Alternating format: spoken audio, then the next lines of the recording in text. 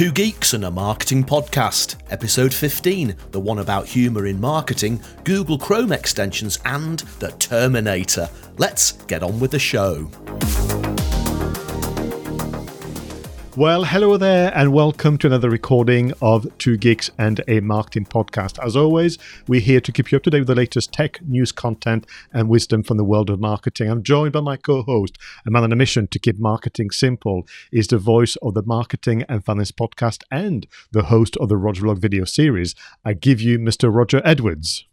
Hello, hi everybody. Thanks for joining us. And of course, my co-host is also a man on a mission to demystify digital marketing. He's the host of the Content Marketing Studio video podcast. Here is Pascal Fintoni. Thank you very much, Roger. I look forward to this now. It doesn't feel like work at all, even though it is, formally content marketing. Others are enjoying it too. We get some lovely feedback on social media and more. We also got an email, Roger, from Josh Smith, who's working for Age UK, the North Tyneside branch. Now, Josh is a marketing apprentice, which suggests that he's starting his career in one of the finest occupations, if I may say so, Josh. I'm sure you'll find that Roger and I are very happy with a career in marketing. But Josh was inquiring about where he could listen to the podcast. Now, I did reply to the email, and thank you again, Josh, for your support. But would it be worth reminding people the different platform where the audio-only version is available?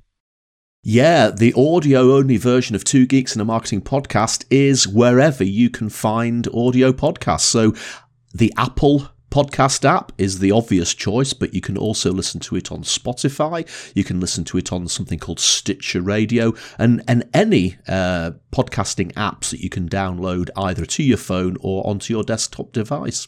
Excellent. So do remember, just putting it into the search box, Two Geeks and a Marketing Podcast, if you can use the speech marks to make it a perfect match, and you'll find us, because today is episode number 15. Fantastic. Shall we get into it? Let's start with the news.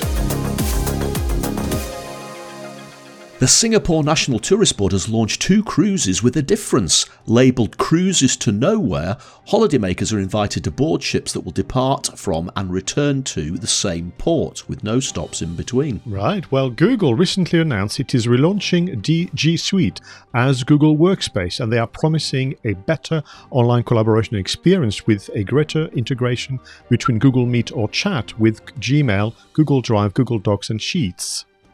Right, so Facebook has announced that it will stop displaying political ads in the US after the polls close on the 3rd of November. The social network has already begun removing adverts with dangerous or misleading claims. According to a new report from App Annie, the COVID-19 pandemic will have a long-lasting impact on all of us using mobile phones, with, listen to this, Roger, 33 billion new apps downloaded and $28 billion spent on apps globally just in the third quarter of 2020. That's up 20% year on year. Pizza Hut has a surprise for football fans stuck at home called Foosball Pizza Box. It's a fully playable foosball table integrated into the pizza box lid. The campaign from Pizza Hut is designed to offer an extra slice of football fun. Oh dear. Well, in an interview for the Guardian newspaper, Tim Richards, chief executive of the cinema chain Vue, said, "We will survive, we're just in movies. The future is indeed looking uncertain, with the UK box office unlikely to hit £400 million, down from £1.25 billion last year, the smallest stake since the mid-90s.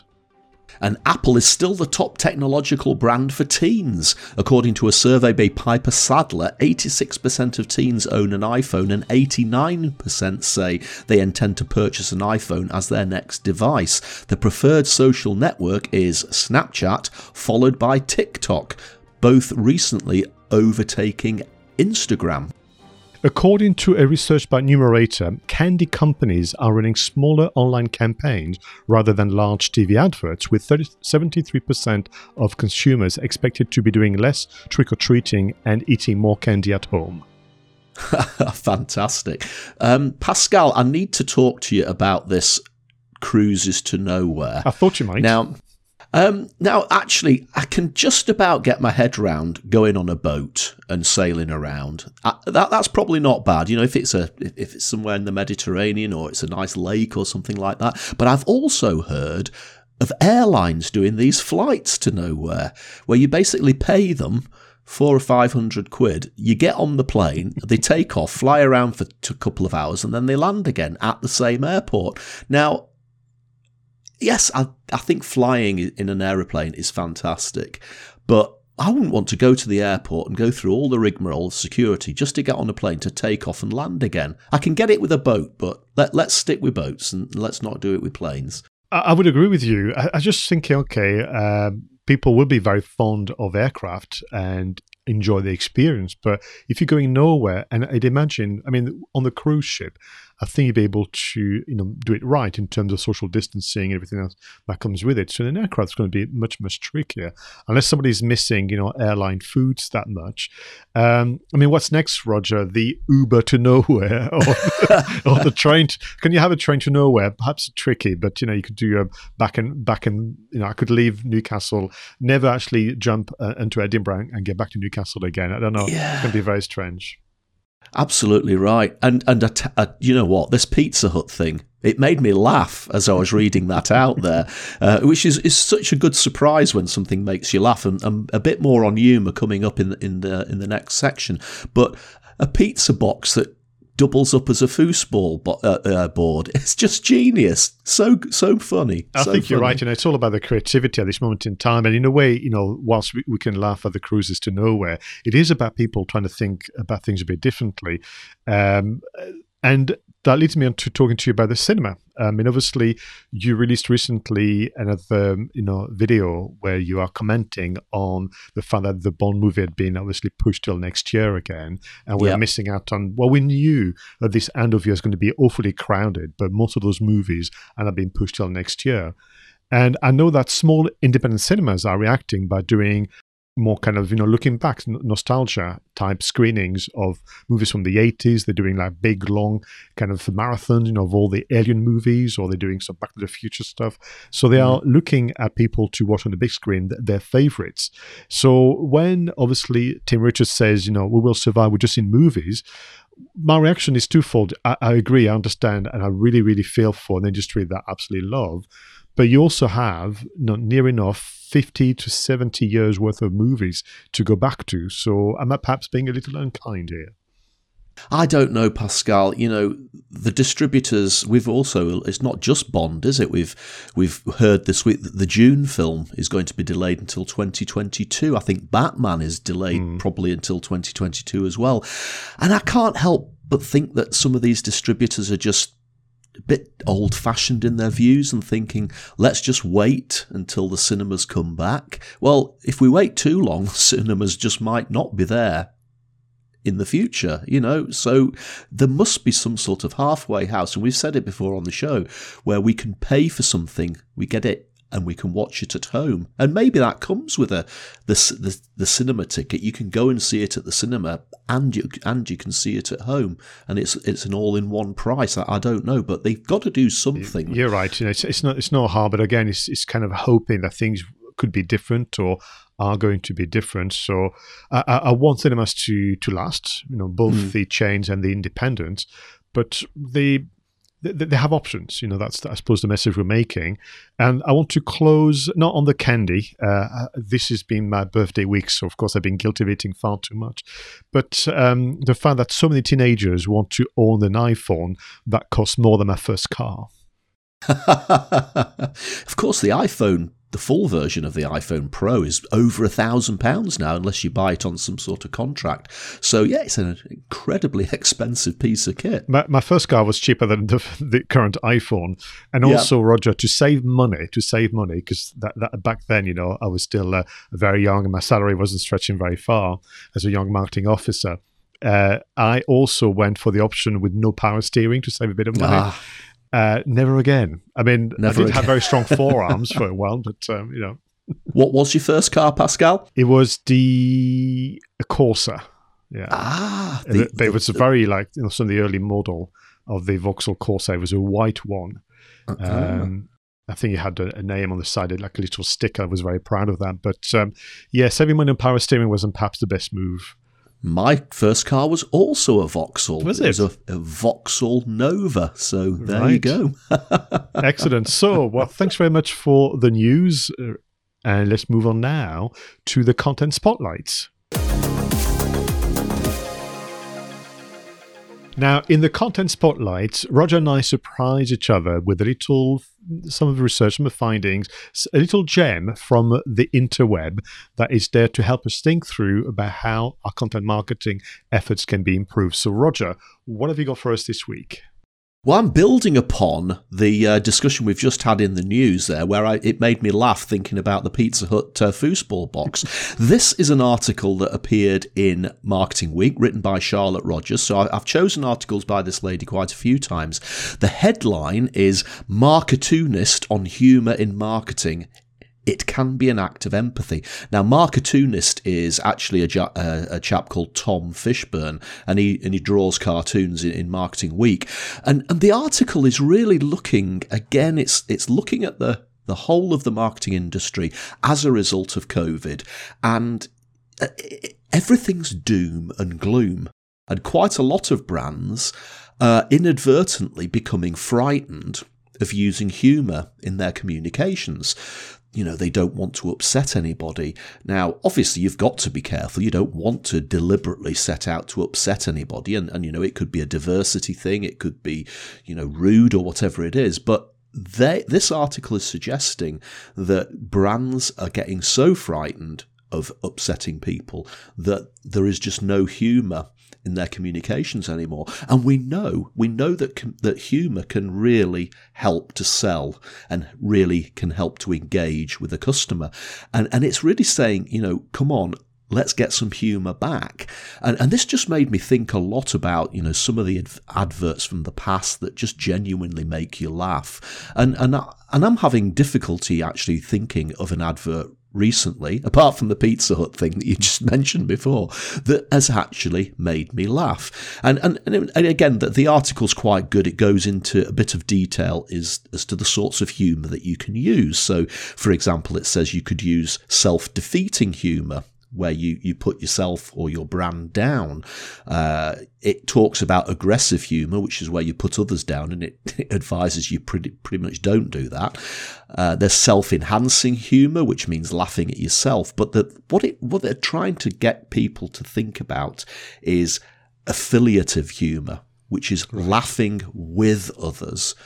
And it's quite good, Pascal. It gives you a few examples. There's one which is by a Veggie Crisps brand called Emily, and these are just banner ads that are on the side of bus stops. And the advert says, "This is our first ever poster, but it's only going to be seen by a runner and a pigeon. Typical." And that's quite nice because they're building a bit of humour into the fact that we're on lockdown and people aren't going to be as many people seeing it as if the high street was absolutely crowded. So it was a bit of a wake-up call for me because, you know, the news is full of doom and gloom. The high street's full of doom and gloom. And if communications from brands that we associate with can be a doom and gloom as well, you know, where is the light shining from? So this article is a good wake-up call to have a look at your communications and think about how you can build some humour into it. And I think, certainly in my kind of background and career path into B2B, that was something that was avoided at all costs, if I remember vividly. And once I was able to kind of put my point across, either through age or just simply be a bit braver, I was saying, well, think of it as wit instead. Is that better? Yes. Is that more? And I think that's where people sometimes, the one that you mentioned a moment ago, to be observant to what's happening around you and picking the signals, what's happening, the mood of the time, and doing something that is witty.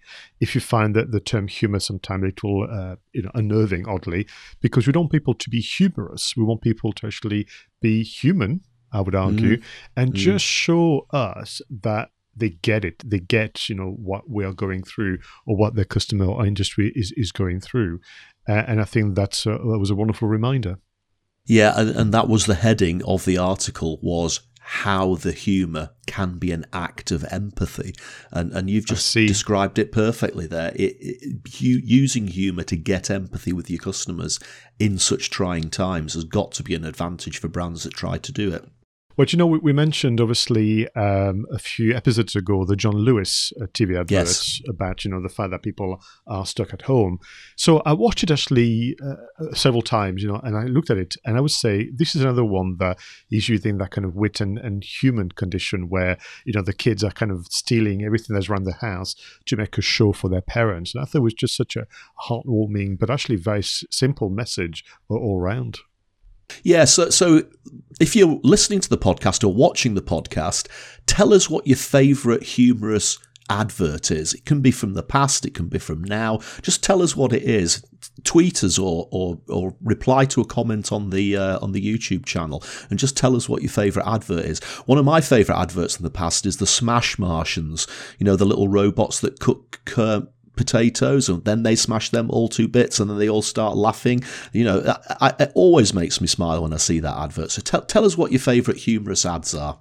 Excellent. So for this week, Roger, I've selected a research paper, which I want to share with you. But before I get into that, I need to tell you a bit of a story that actually will highlight why this selection is great for us. So about a fortnight ago, I was on LinkedIn and I saw an advert from a company that will remain nameless, as you'll see why in a moment. And the advert, was a sponsored post on LinkedIn, was offering access to a 2020 marketing trends report. Mm-hmm. And I'm a bit of a sucker for good data, and I like to actually understand what's going on. I could bring it on the podcast, I could use it for my training courses and so on. So sure enough, clicked on the link, left all my details on the kind of landing page, as you will imagine. And then a moment later, I got an PDF document in my inbox, the famous 2020 marketing trends.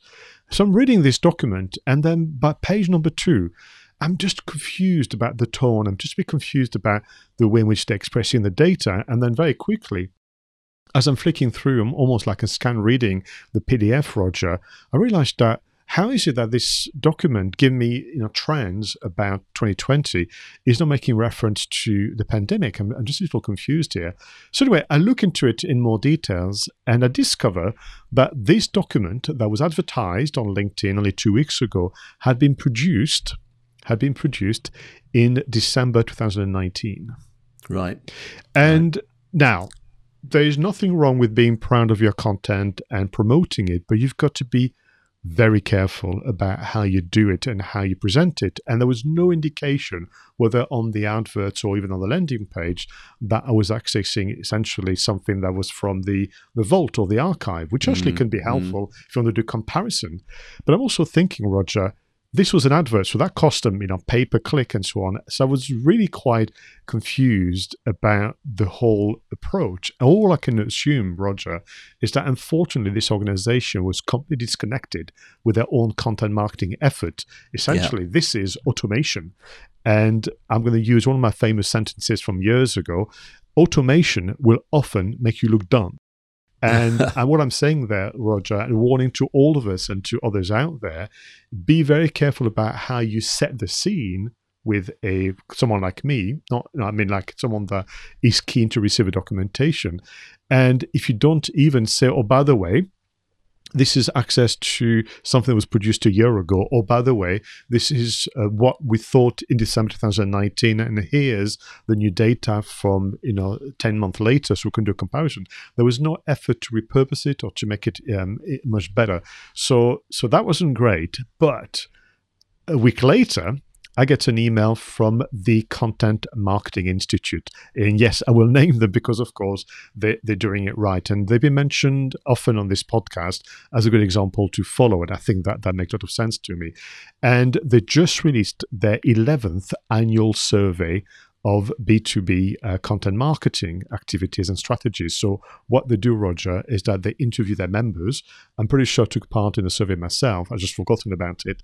And they give the results about what people have been doing. And what they were saying is, well, if you think that last year we had very, very different views about 2020 and what's happened now, Now, the survey looks at a number of kind of challenges, if you will, or issues, content creation being number one, but, how do you measure? How do you lead a team? How do you kind of do all sort of things? So I've got some data for you, which I'm going to read from my notes, and then I get your reaction.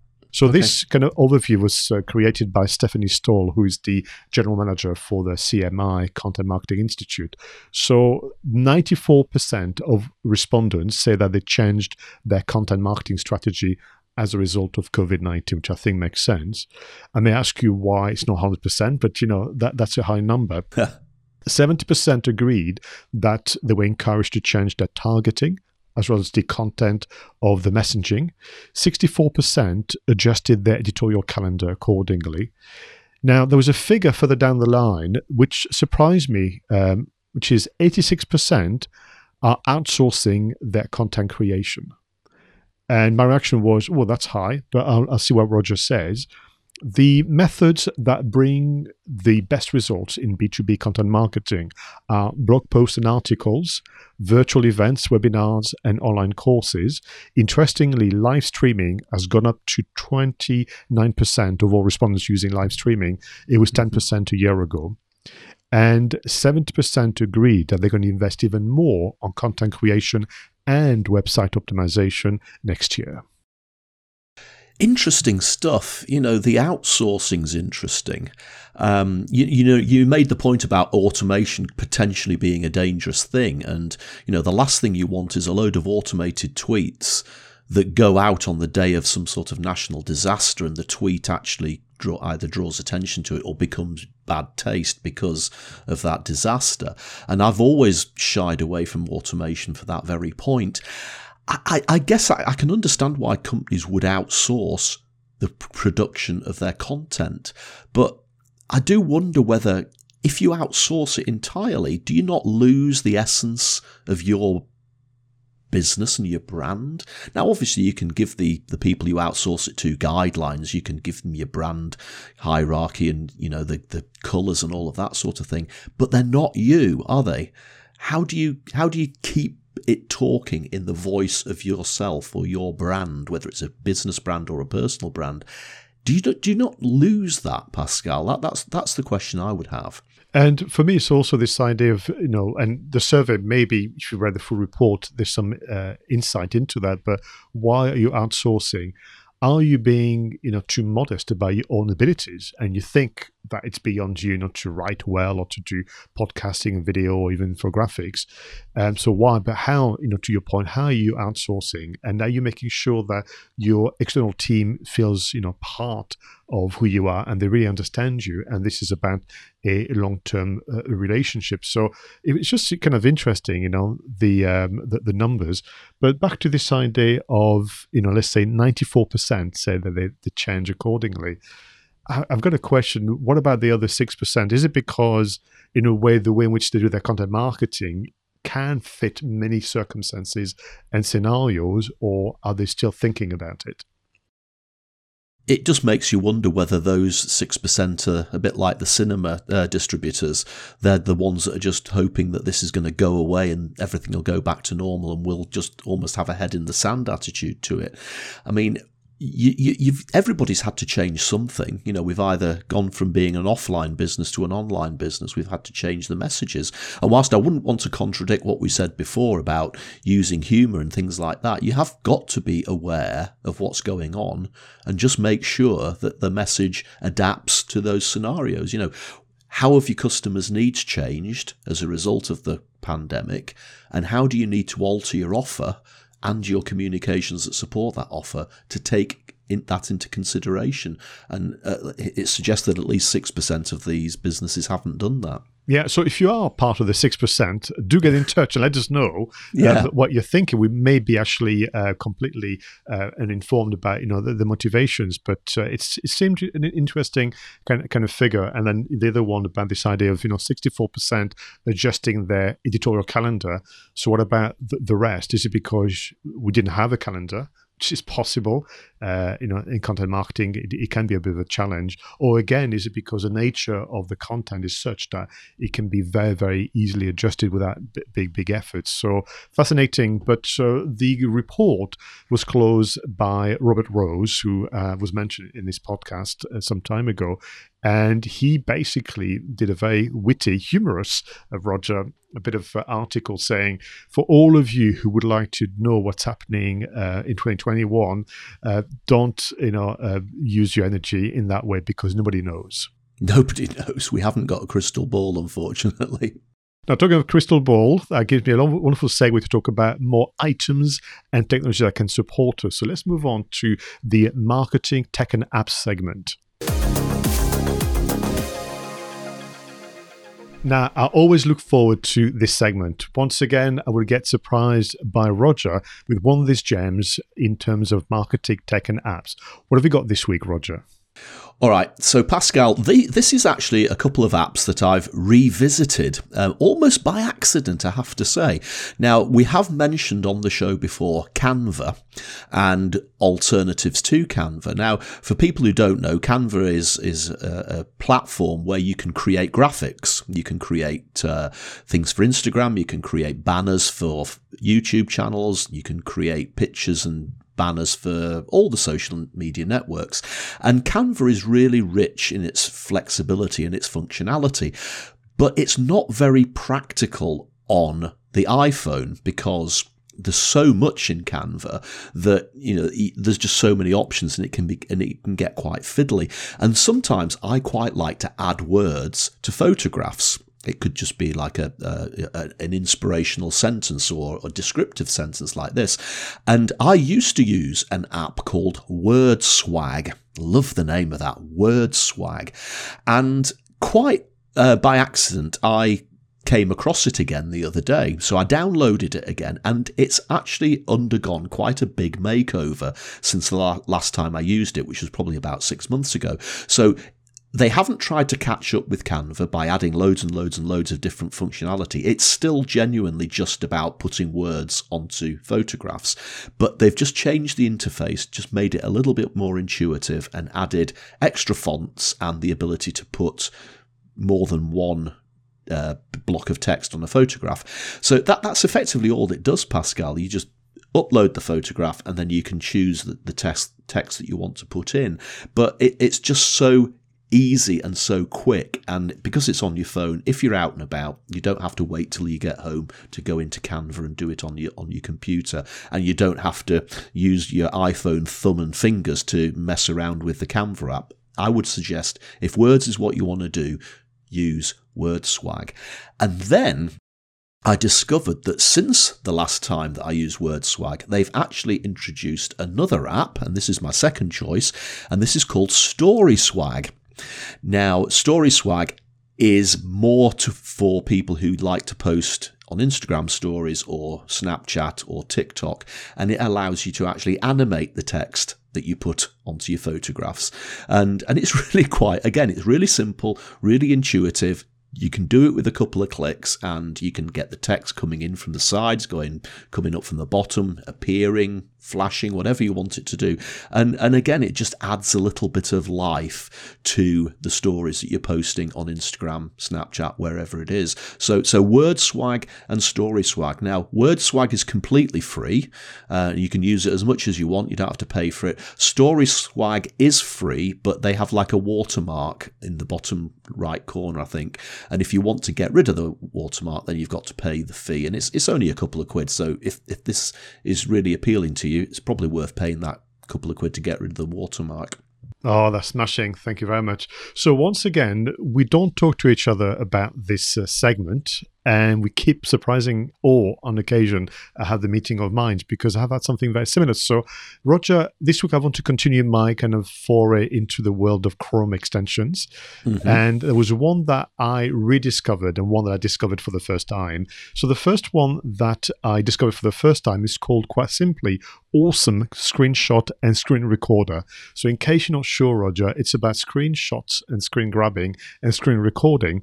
And the way you use that is just a around this idea of writing blog articles where you want to be seen to be curating or quoting sources. And on occasion, people will actually take a screenshot of a web page or screenshot of a part of someone's maybe online presence. You can also now do it as a screen recording. This is free for now. Again, sometimes things do change. But what is really exciting with the screen shot, the screen grabbing, you can then within the interface crop and change the size and dimension to suit your blogging style, which I think is absolutely fantastic. And with the screen recording, there is some small element of editing as well. So you can actually create something that you can swiftly add to the blog article you're creating, crafting, very swiftly using the awesome screenshot and screen recorder, which is a Chrome extension. So that was good fun. So this is one that I discovered by rediscovering the second one, which is essentially Giphy for Chrome. So Giphy will be known to pretty much everybody that is on the web and using the social media platform, because this is how you can obviously reply to friends and family and more by using a short animated clips from a famous film or sometime created by people who actually design those little animation. Now, the reason why you would want to have Giphy for Chrome is that it allows you to use GIFs as a reply within other things than social media, such as emails, documents and so on, but also it allows you to insert them into your blog articles. And depending on the sector you operate in, Roger, it may not be for you to always have a GIF animation and so on and so forth, but it is a good option. But the reason why I was keen to mention Giphy for Chrome is because in a way what you want to have as well, if it's bigger brother, which is essentially the version that allow you to make your own GIFs, which is essentially a web presence. So what you do is put, Giphy on the Google search, you'll find the official website. And what you can do on Giphy is, of course, select the number of GIFs as you know them on social media, but you can create your own using your own images, your own video clips, and your own brand.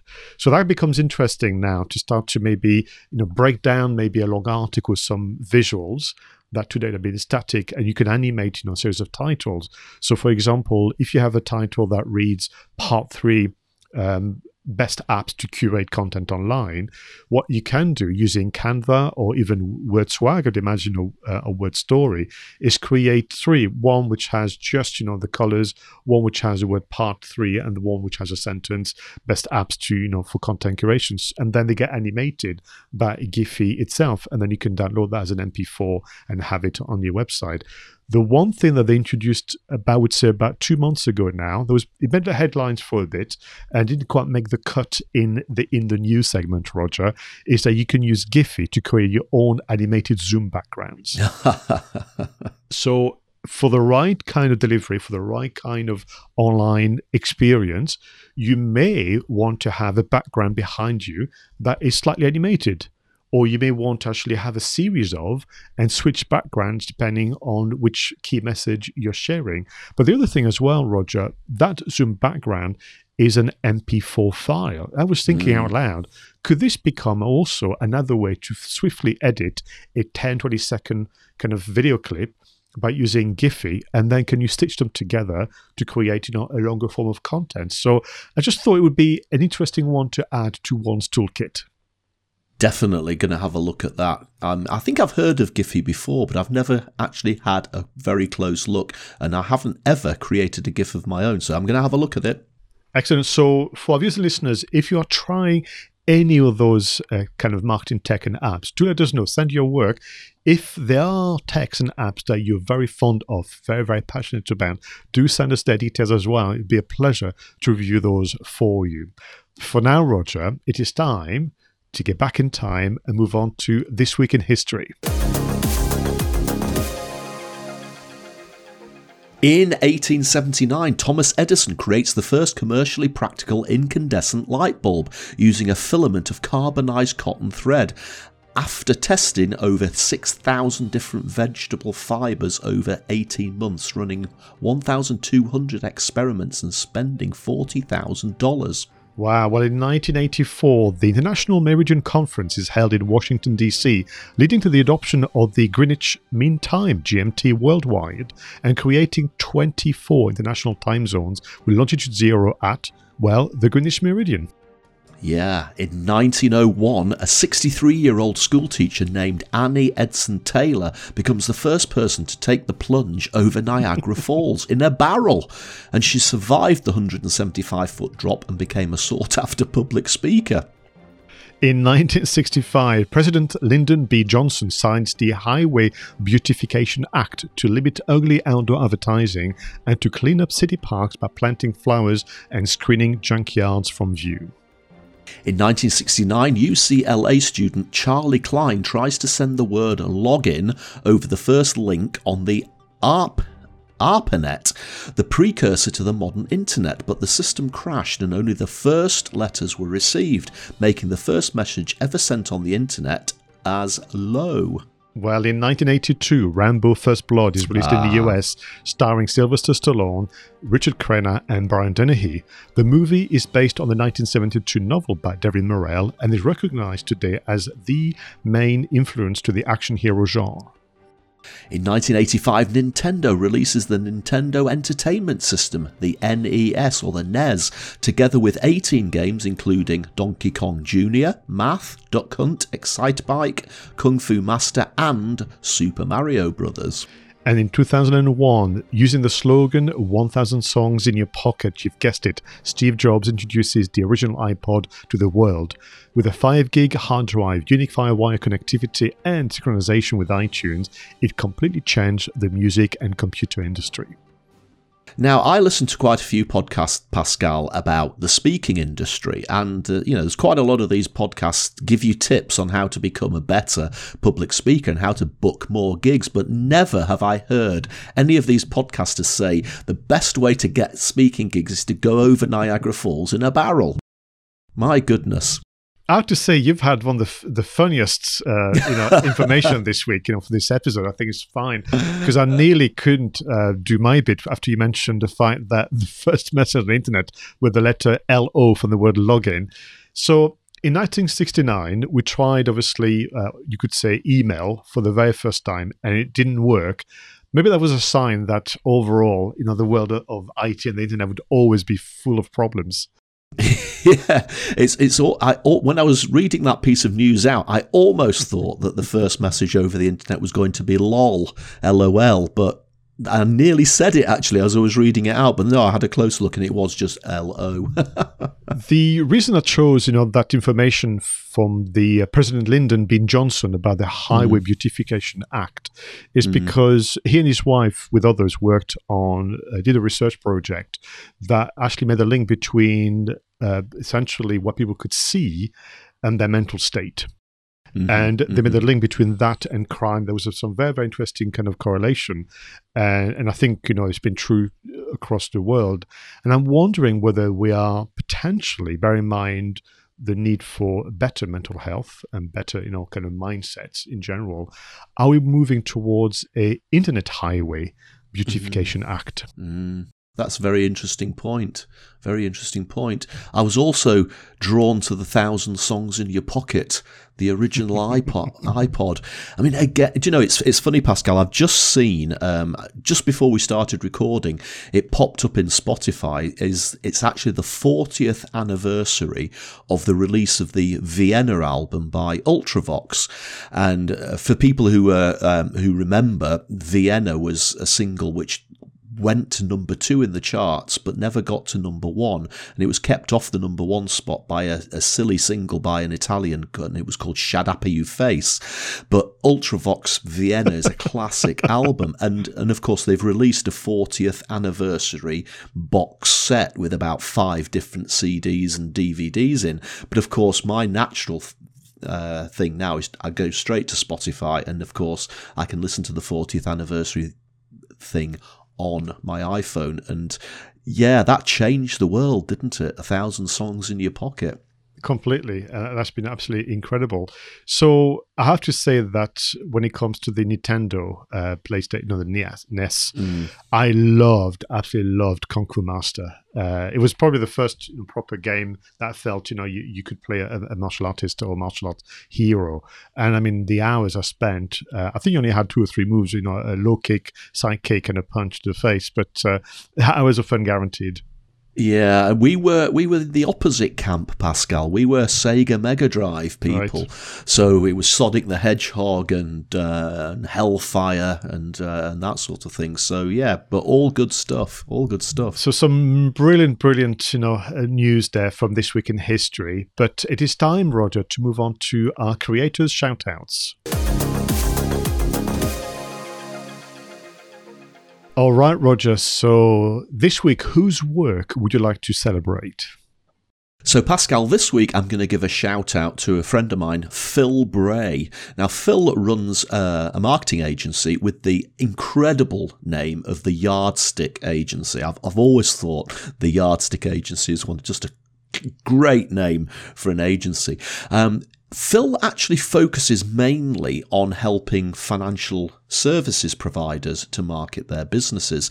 But this article isn't really about financial services. This piece of content that Phil's written is about mental health.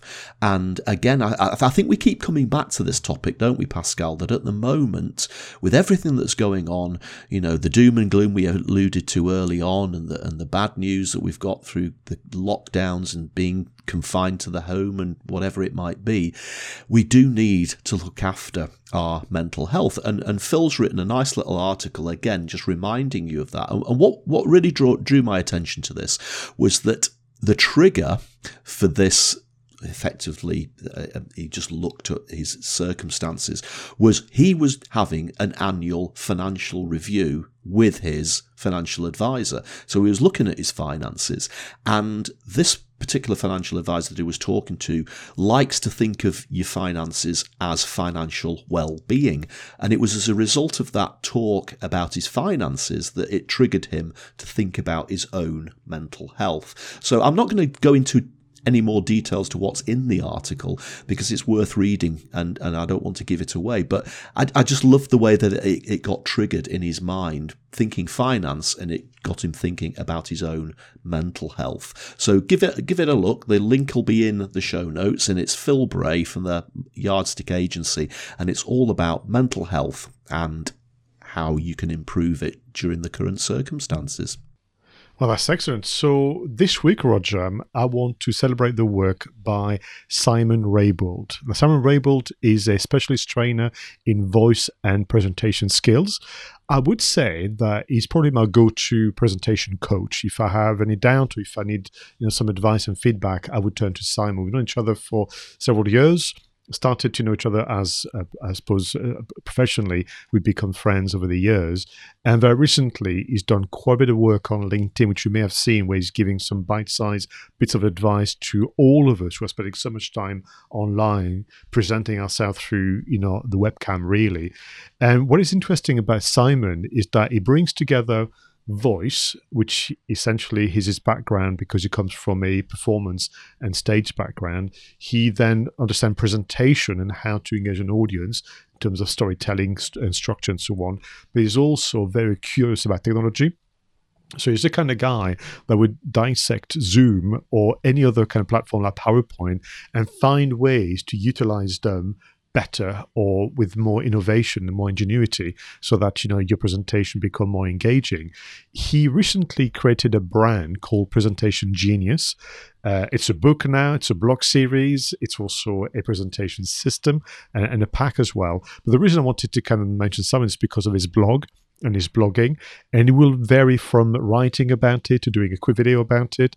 And what I like about Simon's work, it's very, very diverse, but in a way covers an enormous amount of information that you need. So, for example, did you know, Roger, that when you are speaking or delivering, a presentation, and you're feeling a bit thirsty, drinking water is not always the best option. and he has a video that explains why and gives you a different technique altogether. He will give you some information on PowerPoint. I've been using PowerPoint forever, but he always manages to surprise me with a little nugget, a little something that I never thought, was there or existed, or using something that we all know, but using it in a very, very different way. And then to finish off, of course, he will tell you everything you used to know about presenting well, building your confidence, engaging an audience, breaking it up, and so on. And at this moment in time, he's having a bit of a campaign around virtual presentation, how different they are to on-stage or in-person presentations. Very good stuff. Actually, Pascal, I thought we'd already given Simon a shout out on the show because, as you say, he's out there, and these tips, I see them every day on Twitter, etc. I thought we'd given him a shout out, so it's long overdue that we give that shout out. And I'm sure I've heard the tip before that water isn't the good thing. Isn't it supposed to be some warm liquid? So that's right. So his advice is that it needs to be room temperature. If, as often is the case, event organisers want to look after you, and will give you a glass with a jug of water full of ice cubes. Yes, usually that's what right. you find, there's such a differentiation between the room temperature and the very icy cold water. You're going to feel thirsty very quickly afterwards. Yeah, that's right. Well remembered. So for all of you, out there, do give those content creators a bit of a visit and, say hi from us, whether it's something that intrigues you about a different approach to mental health, as well as your presentation skills. As all of us are spending so much time, having to present via the internet. Roger, we have chosen a very special film for film marketing segment. Can you hear the sound of this famous soundtrack that changed the world forever in 1984? I can hear it. Let's talk about it. Let's move into film marketing. All right, Roger. So as I mentioned a moment ago, in 1984, a low-budget independent production completely took the box office by surprise, and the title was The Terminator. Oh, this film, Pascal. I actually don't know where to start talking about this film. I mean, it's got time travel in it, and you know how much I like my time travel. We've talked about Back to the Future before. I love those grandfather paradoxes, and this is the grandfather of all grandfather paradoxes, isn't it? The going back in time to kill somebody in order to change the future, effectively. But yeah, looking back, it was a low budget film, which actually looks incredibly high budget even now. I think you watch this film and think this is absolutely spot on with its special effects despite its age, and incredibly fast-paced. I think that once it gets going, there's maybe one scene where Sarah Connor and the guy from the future sit down in a motel room and have a chat, and something else happens as well. But that's about the only part of the film where there's any respite from the relentless onslaught of Arnold Schwarzenegger's android. So yeah, this has got so many memories for me, and it's one of the best films I've ever seen. I mean, to this day, we'll talk about the sequels as well, and the role they may have played to actually make the first one shine even more. But it's just a fascinating story of content creators coming together and using true guerrilla-style filmmaking and ingenuity, to use that word again, whereby, again, not enough time, not enough money, not enough, all the other, but still had a story they wanted to tell. So where do we begin? Well, goodness, I mean, I think what has worked is the fact that you had two people that really were driving the vision. You had Gale Anne Hurd, the producer, and James Cameron, the director and writer. Now, both Gale Anne Hurd and James Cameron had worked together for Roger Corman. For big film fans out there, Roger Corman would be known to you as, this guy was a complete genius at creating movies, sometimes with little to no resources. And they were working with him. And I think they learned some very, very important skills and ways in which you can get value on screen. I think, as I mentioned just before we move on to film marketing, the music and soundtrack create an identity to the film that is like no other. So Brad Fiedel, who, as soon as you hear the pum, pum, pum, pum, pum, bum, bum, bum, bum, bum. And you know that it's beginning, with that kind of almost cyberpunk, but before people knew the term cyberpunk. In fact, if you remember, James and Gail Ann had coined the term tech noir, which was used as the name for the nightclub where Sarah Connor is hoping to escape, and be rescued by the police. But what was interesting is, again, the history behind the movie where, there was a bit back and forth with regard to the casting. So you may have watched the documentaries like all of us, but you may remember that Lance Henriksen was actually the first choice for the Terminator. The first idea was somebody that was not like Arnold Schwarzenegger. And Arnold Schwarzenegger was meant to be the hero. He was meant to play Kyle Reese. When Arnold Schwarzenegger received the script, he wanted to play the Terminator. His agent was actually nervous, saying, well, nah, maybe if you're the hero, that'd be better, because if you're the bad guy, your career is just beginning with Conan Barbarian and so on, perhaps let's not go there. And interestingly, James Cameron didn't want Arnold Schwarzenegger to play Kyle Reese at all. So they had this kind of strange meeting where none of them wanted the other to do the role. And they were both in agreement. And to this day, they still laugh about this awkward lunch there where James Cameron was looking for a way to tell Arnold Schwarzenegger, you can't be Kyle Reese. And Arnold was trying to think of a way to say, I don't want to be Kyle Reese. So very, very amusing. But the one thing that James took away from his time at with Roger Corman, and I think himself, because he was such a creative guy, he spent enormous amount of time storyboarding and sketching to capture the vision and to be able to communicate it well with the production team. And I wonder whether that's the number one lesson as well for all of us content marketers. Do we need to spend more time sketching and storyboarding than being on mobile phones and laptops? I think it's a good call, that, isn't it? I'm sure I saw once that somebody was able to build a house within about an hour, an entire house, and in the program they said, it isn't the fact that we did it in an hour, it's that everything was set out, planned and choreographed beforehand, and they spent weeks doing that. So literally it was just bang, it all went up together. And this is a great example of that. They spent the time painstakingly mapping it out. And that's probably why this film is just so relentless. Like I said before, pretty much as soon as the film starts, you almost find yourself holding your breath for the entire 90 minutes or however long the film is. It is so relentless. And I don't think they could have achieved that pace without it really nailing every little detail in advance. And I think, therefore, the lesson we can take away is because of the storyboarding, which actually was kind of encouraged because Arnold Schwarzenegger had to delay taking part in the film. He was already booked to do something else, and the production team, James Cameron, Gail Ann Hurd, and the others, used that time to prep, and literally being on the day of the shoot, they could film exactly what they needed, as opposed to turning up on location and then deciding what they're going to do. And I wonder again whether there's a lesson in that for us to be more efficient as content marketers. Yeah, I agree. This is a really good lesson in how to do that. Do you know, when you talk about the pace, do you have, it's hard, but do you have any favourite moments or any favourite scenes in Terminator?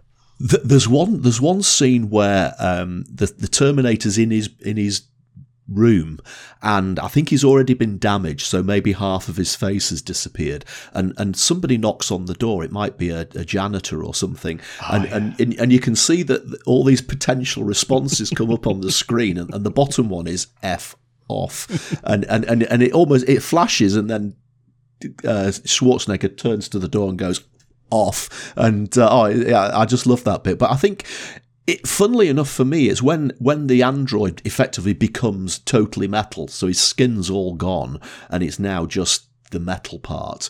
That was, for me, the most exciting and most terrifying. So that was the bit that Arnold obviously wasn't in.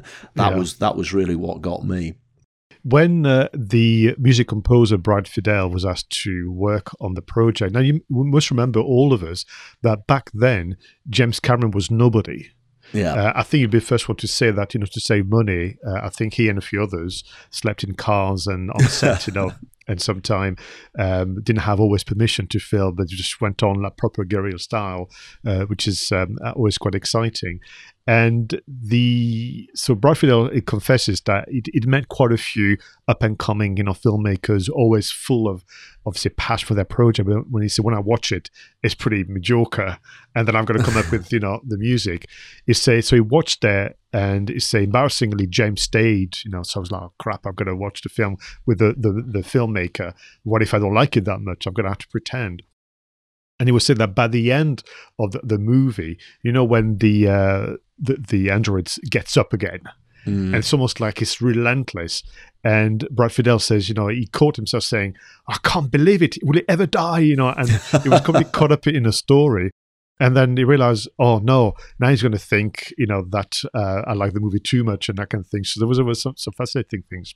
But for me, the one message that I took away from a marketing point of view is, once again, the disconnect between the creators and the distributors. So I think through the effort of Gale and Hurd again, they got the distribution or support from Orion Pictures. But they, the suits at Orion Pictures, didn't know what they had, and they were confused by the film. Was it action? Is it sci-fi? And this and the other. So what they did was to promote it to only a young male audience, thinking to them, really, here, if you want a bit more sci-fi, this is one for you. They only had one screening for the critics, and were looking to release it to only a small number of cinemas, which is crazy. And then the agents for both Michael Biehn, who plays Kyle Reese, and Arnold Schwarzenegger, realized that this was a vastly superior as a film, and they organized their own screenings without telling the distributors. The critics loved it, and more importantly, talking about getting the audience demographics wrong, so did a female audience and couples, because ultimately this is a love story between Sarah Connor and Kyle Reese. Absolutely right. And again, we keep coming back to this on the show, Pascal. You've got to know your audience, and they probably missed a trick because they didn't do enough test screenings, they didn't talk. If they'd have realised that this film was going to appeal to females and to couples, it could have been an even bigger initial box office success. So I think you need to test your audience. You always need to test your audience. And how many times do we hear that story? And what was crazy is, because Orion Pictures thought they had it right, they blew all their budget in targeting solely that young male audience. Yeah. And when they realized their mistake, they had no budget for marketing left. That's incredible. Thank God for word of mouth. Thank God for the critics who wrote articles galore and interviews and so on. But you're right. There could have been even greater success had it done just that. And I think for me, it's back to this idea of spending just enough time on the audience and reflecting on them is so important. And here's a really geeky thing. I know that you're not a massive Doctor Who fan. I'm not. But Doctor Who is one of my favourite all-time TV shows. And there was a Doctor Who story, first broadcast in 1972. So a decade before Terminator came out, and it was John Pertwee was played the Doctor, and the story was called Day of the Daleks. And the story started in the present day, so in 1972, and these people came back from the future in order to kill somebody in the present to prevent the future taking place. And in the future, the Daleks had invaded the Earth, and they came back in time to kill this politician that they felt was responsible for the way the future turned out. And the Daleks, of course, look like machines. And I've always wondered whether Cameron saw that story, Day of the Daleks, and effectively ripped off the storyline, because it is absolutely exactly the same idea. People from the future coming back in time to kill somebody in order to change the future that they live in. And it's actually worth it. If you've never seen that Doctor Who story, buy it on DVD. It's actually a really good story, and it's one that they've actually updated with visual effects and special effects from the present day to make it look less 70s. I've always wondered whether James Cameron had secretly been a Doctor Who fan and had seen that story and used it. Well, Do you know, someone like him, it must be so well read and so well, whatever the expression is, to watch, because he just loves the medium. Absolutely right. But it's fascinating, this idea of time travel and this idea of changing past and future has been around, it would seem, forever. I'm thinking right now, as I'm talking to you, Looper with Bruce Willis was actually very, very interesting. I've got one to watch, which I've not seen yet, called Predestination with Ethan Hawke, I think. Simple ones like Time Cop, with Jean-Claude Van Damme, there's always there where we seem as a society, as a culture, we're intrigued by this idea of the butterfly effect. Yeah, and there was a great. We're going to go off in a time travel tangent here, but back in the I think it was back in the 80s, there was a BBC one-off play which was called The Flip Side of Dominic Hyde, and again that was a real mind-blowingly complicated time travel conundrum. I'm going to have to go and see if I can find that now. So, do you know, you're talking about knowing your audience. I think as storytellers, we also need to understand the craft of storytelling and know your hero. So we, in screenwriting and filmmaking kind of terms, a hero is the character who changes the most throughout the duration of the film. In this case, of course, is Sarah Connor, who changes the most and is the one that almost, saves Kyle Reese to begin with, and tries to anyway. And that to me was very, very important. And of course, she came back in T2, Terminator 2, which was this incredible. Oh, wow. I remember going to the movies in 1991 when it came out and left thinking, what have I just seen? Because you were right, T2 was just as relentless as the very first one. Absolutely. I mean, if not more. And of course, they had the bigger budget to spend. And of course, the set pieces were even more impressive. So in the first one, you have the love story between Sarah Connor and Kyle Reese. In the second one is obviously between Sarah Connor and John Connor, And then God knows what they were thinking with Terminator 3, but I wanted to love it because I love the franchise, but I couldn't, Roger. It just didn't work for me at all. Have they not sort of retconned that out of existence now? Because the last Terminator film that came out last year was effectively set after Terminator 2, wasn't it? Yeah, I think Dark Fate, and that was so much better. So much better. I'm actually okay with Terminator Salvation, with Kristen Bell. I think that's all right, and I was okay with the TV series. But you're right, that and what was it, Genesis? I thought that was just diabolical. When you think again, so my point to you is that those kind of clumsy effort makes the first one look even better when they had a fraction of the time and a fraction of the budget.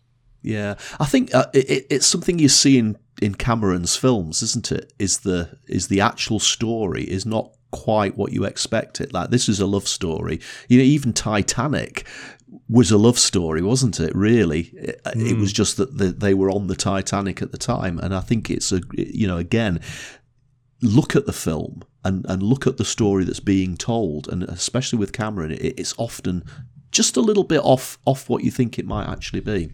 Now, for that point, is a very, very good storyteller, and is in line with the likes of Ridley Scott and many others. And the film has been so successful that it's done well back in 1985 with VHS. Then he had his DVD special edition, which I've got, then the Blu-ray, then the 4Ks and so on. And, they must feel so proud as filmmakers that, here we are, all those years later still talking about it as a reference, as something that you can learn from.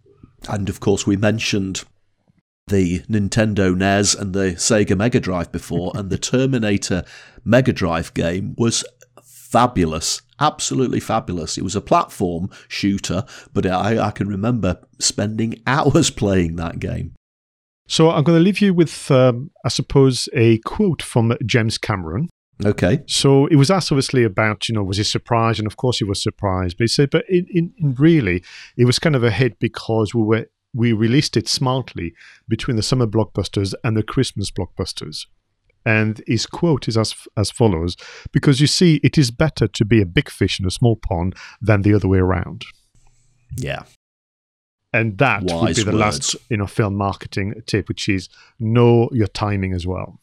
Absolutely right. Absolutely right.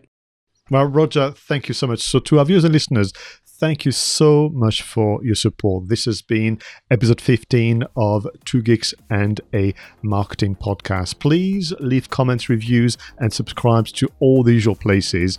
He was Roger Edwards. I was Pascal Fintoni. Until next time, go out there, make sure your marketing is done right. We'll be back.